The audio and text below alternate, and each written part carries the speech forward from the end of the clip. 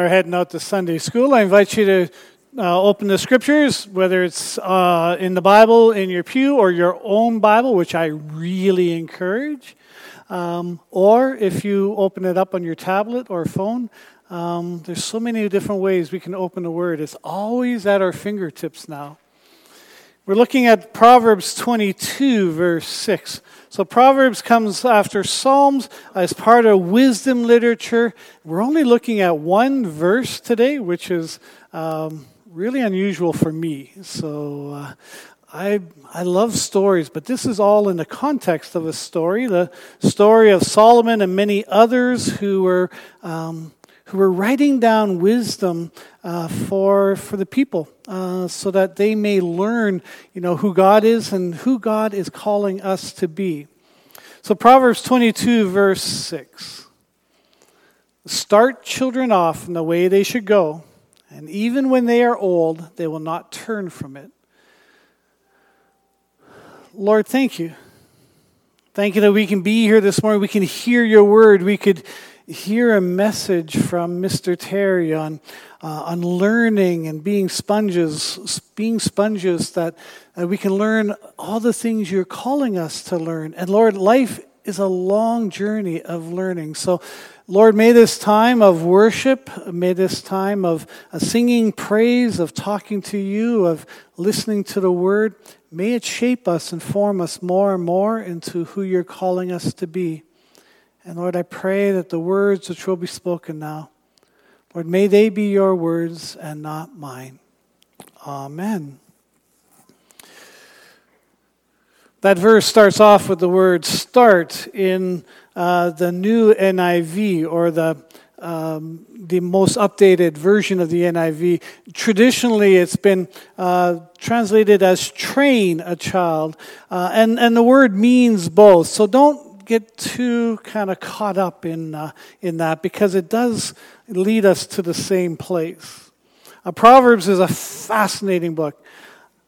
It's one of these books where it seems like it's just a mishmash of all these sayings, of a couple of verses kind of talk about one thing, and then it kind of jumps to another, and then to another, and then to another topic, and you kind of wonder, how do you read this? And yet when you slow down and when you study the book, mostly written by Solomon and other great thinkers and leaders in Israel, there are a number of different themes that begin to kind of show themselves to you. And one of the main themes is what a wise way of living under the Lord looks like. And one of those themes is really focusing on raising and training, guiding the children and youth to walk in the way of the Lord. Wisdom literature, we read it sometimes and say, God says this, so we read it as promises. And Proverbs is part of wisdom literature. But wisdom literature is a little bit different than, say, the letters of Paul, or say even a lot of the teaching literature in the Scripture. Wisdom literature says that if you do something, normally this will be the result. And this is why even within Proverbs, people will say, the Bible can't be true because it says opposite things. In one place it says, be still and wait and be patient. And in another place it says, hurry up and get it done quick. Take opportunities as soon as they come up. We read Proverbs to remind ourselves that life is complex, and that in one situation it's wise to wait, in another situation it's wise to jump in quickly. And that's why when the Scripture says, when the Proverbs says, train or start a child in the way they should go, and when they get older they'll not depart from it, it's saying invest in the children, pour into them. And when they grow older, normally they will stay in the way of the Lord. And we'll get a little bit more into that a little bit later. Not a promise or guarantee, but a simple, practical theology dealing with basic life and character issues. And Jesus emphasizes that same kind of practical teaching in his own practical theology, in his own teaching as well. So the theme of raising our children to follow the way of the Lord is the most important role of parents in community. And it's the whole community. It's not just parents. Because in Old Testament Israel and throughout Scripture, the entire community is responsible for raising the children and youth to know and follow the Lord, not just the parents. God shaped Israel to always think in terms of we, not in terms of me, which is why reading the Bible today is so hard for some people, and we misread it so often. Because when the Bible says you, 98% of the time it's saying you plural, meaning everybody, not just me personally. And then we read these promises as me personally when it's for the whole people. And that includes the responsibility to raise the children to know the Lord. It's always a plural. It's always everybody is involved. And that's why we've been working on developing and a meaningful and deep mentoring relationships and culture in our church where older members are investing in our younger members. And it's been so good to see our high school youth. On Tuesday, will be challenged to choose a mentor to walk with them through this upcoming year. And many of them will take the mentors from the year before, but some of our new students, they'll look and they'll ask themselves, who do I want to walk with me in this year? Who do I respect and trust? And that's why I encourage you, if you are asked to be a mentor, jump at it. It is one of the most blessed things to do. And it echoes Paul's charge to Titus to teach the older men and women to mentor younger men and women. And Peter, in 1 Peter 5, writes, shepherd the flock of God that's among you, exercising oversight, not under compulsion, but willingly, as God would have you, not for shameful gain, but eagerly, not dominating over those in your charge, but being examples to the flock. It's all in that context of leaders being mentors to their flocks, leading them to follow Jesus in their whole lives. A Webster dictionary defines mentoring as teaching or giving advice or guidance to someone, such as a less experienced person or child. Jesus mentored his disciples, and in the Great Commission found in Matthew 28, Jesus told his disciples to make disciples of all nations. And making disciples involves much more than giving people a set of rules to follow. It includes living with them. It includes helping them to grow in Jesus. And that's at the heart of what Proverbs 22:6 is getting at. Solomon tells us to train children off on the way they should go, and even when they're old, they'll not depart from it. Another translation, the one we read, is start the children on their journey or way. And that echoes Deuteronomy 6. Hear, O Israel, the Lord our God, the Lord is one. Love the Lord your God with all your heart and with all your soul and with all your strength. These commandments that I give you today are to be on your hearts. Impress them on your children. Talk about them when you sit at home or when you walk along the road and when you lie down and when you get up. This is a picture of walking alongside our children and youth. Talking with them. Teaching them about the Lord and how following the Lord works out in our day-to-day lives. Teaching them how to recognize the presence of God and the Holy Spirit all around us. In Bethel, the teaching of our children normally begins at home, often right after birth. And I've noticed a new trend, which I think is fascinating, how mothers and fathers, even when the child is being formed in the womb, will often sing songs and even read stories to the child, believing that God is forming the child within them and that the child knows already in the womb what's going on outside the womb.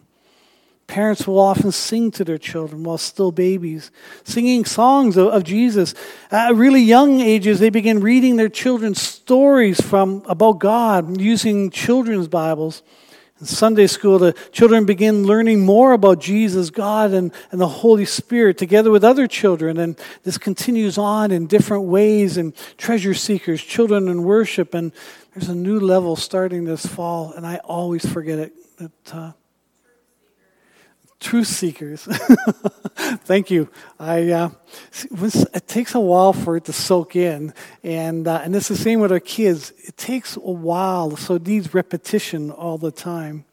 And then we have GEMS and cadets in our youth ministry to continue engaging our children at their age level and learning about Jesus and how to live as a follower of Jesus today. And the prayer is that as the children learn together, they also experience the blessings and joy of being part of the family of Bethel, knowing they belong, knowing that they are loved and accepted by Jesus.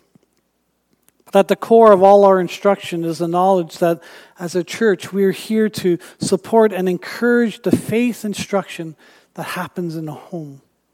We're all part of the family of God together, working together to raise our children and youth in the faith. It would really be good from you who are parents of our children who are in our different ministries and that right now, to hear from you, what do you need from us as a church family, to help raise your children? How we might walk alongside you in deeper and more meaningful ways as you train them up in their journey with Jesus. We've had this whole top-down way of doing things in the church for a long, long time. But it's actually supposed to be from the bottom up. And the role of us as leaders and as teachers and that is not to say we know best, but it's actually to learn from you as parents, as grandparents, as aunts and uncles and that. How can we help you as you train your children, as you train all our children in learning more about Jesus and who they're called to be? Matthew Henry, an older commentator, writes on the Deuteronomy passage, "Train up a child according as he is capable, as some take it, and with a gentle hand, as nurses feed children little and often. A good reason for it, taken from the great advantage of this care and pains with children, when they grow up, when they grow old, it's to be hoped they'll not depart from it. Good impressions made upon them then will abide upon them all their days. Ordinarily, the vessel retains the savor with which it was first seasoned." If you are cooks, you know that, the spices and the flavorings you put on it, the ones you put on first often are the ones that kind of carry the weight. Many indeed have departed from the good way in which they're trained up. Solomon himself did so. But early training may be a means of their recovering themselves, as it is supposed Solomon did. At least the parents will have the comfort of having done their duty and used the means. I appreciate how Matthew Henry recognizes that each child is unique, and to help each child or youth to get to know Jesus in ways that help them, that speak to them, that help them to learn, each in their own way, to understand and to believe. I also love how he offers that reassurance that if or when our children go their own way, that what they've learned and seen as children is often the way they come back to the Lord as well. I know many of you pray with tears for children and grandchildren to come back to the Lord. But we do trust in the perseverance of the saints.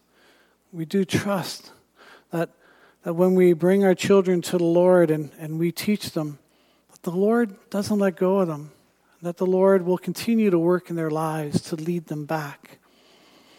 Because we live with a faith of comfort in the Reformed faith. The reality is, though, is that our children and youth often learn more and better through example. How we live and follow Jesus usually has a bigger impact on them than sitting in a classroom learning. They watch us more closely than most of us realize. And how we live, how we react to life around us, it's noticed by them, and that's what they imitate. Negatively, if you have a temper and show it regularly, if you're a critical person all the time and regularly criticize the church or leaders or governments or people around you, if you're proud and talk down to others, if you easily reject those whose opinions or beliefs are different than yours, if your lifestyle is centered on yourself and your wants, if you wrestle with addictions, they will notice those things, and that will be part of shaping them. But on the other side, if you're kind and generous, if you're quick to forgive and offer grace, if you will take that extra step to serve someone, if you will be one who apologizes and acknowledges your own weaknesses and then strives to turn to the Lord to become more and more who God's shaping you to be, that too they will notice, and that too they will imitate.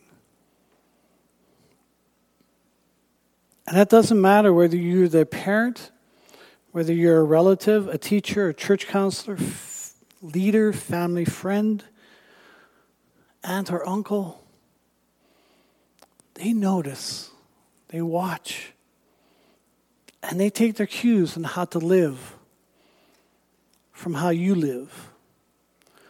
Part of why Jesus came was to show us how we are to live.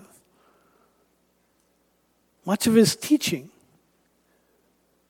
focused on what it looks like to be his disciples, culminating with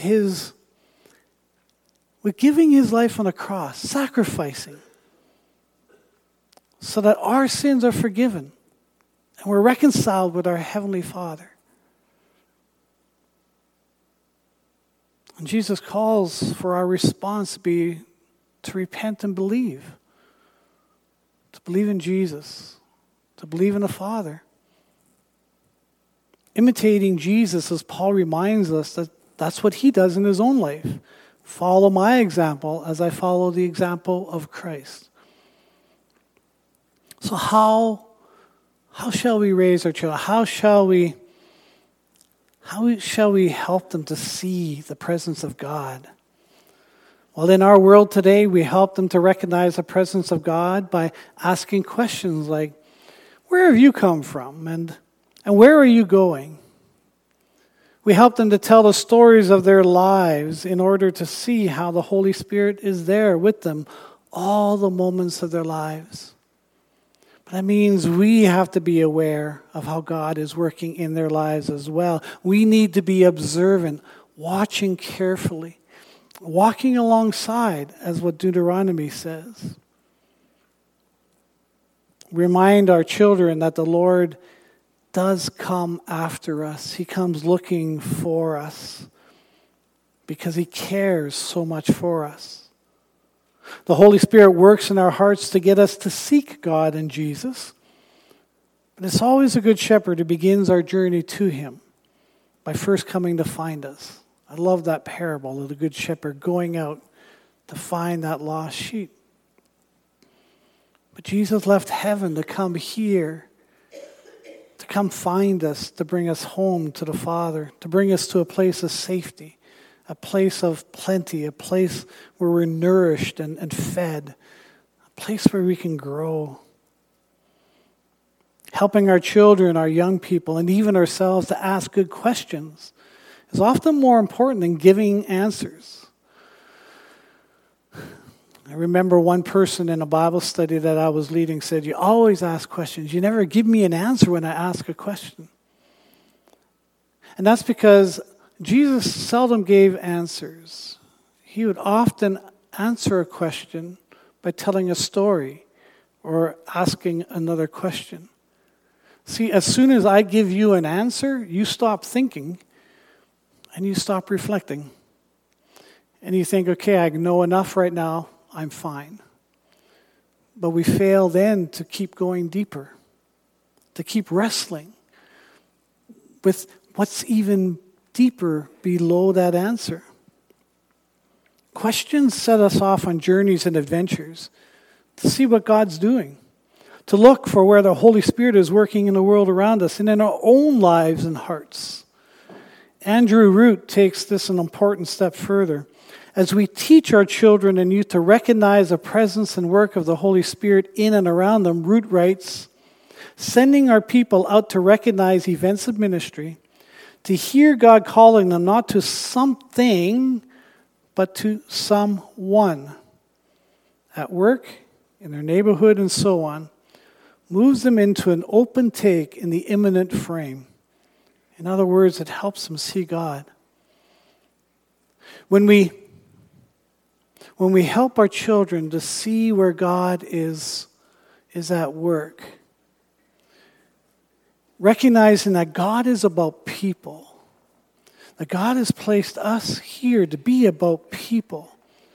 First our children, but then helping our children to realize even they need to be here about other people. To help children their own age, youth their own age, to ask those questions, to learn to see where God's at as well is so important. Training our children to ask questions, be curious about the world around us is important to help them learn more about who God is and how He's present not only in their lives but in the world around us as well. I am finding a lot of pessimistic Christians around. A whole lot of Christians who believe that the world is done for and you know what? Jesus just come back because there ain't no hope no more. But that is not the message of the Bible, and that is not the message of the Holy Spirit. But that also means we've lost the ability to see God working around us. And we need to train our children to see God working around us in our community. And then invite them to join us in serving in the church and in our community, inviting them to try new things, to discover where the Holy Spirit is leading them. That's all important parts of our training our children to become engaged followers of Jesus.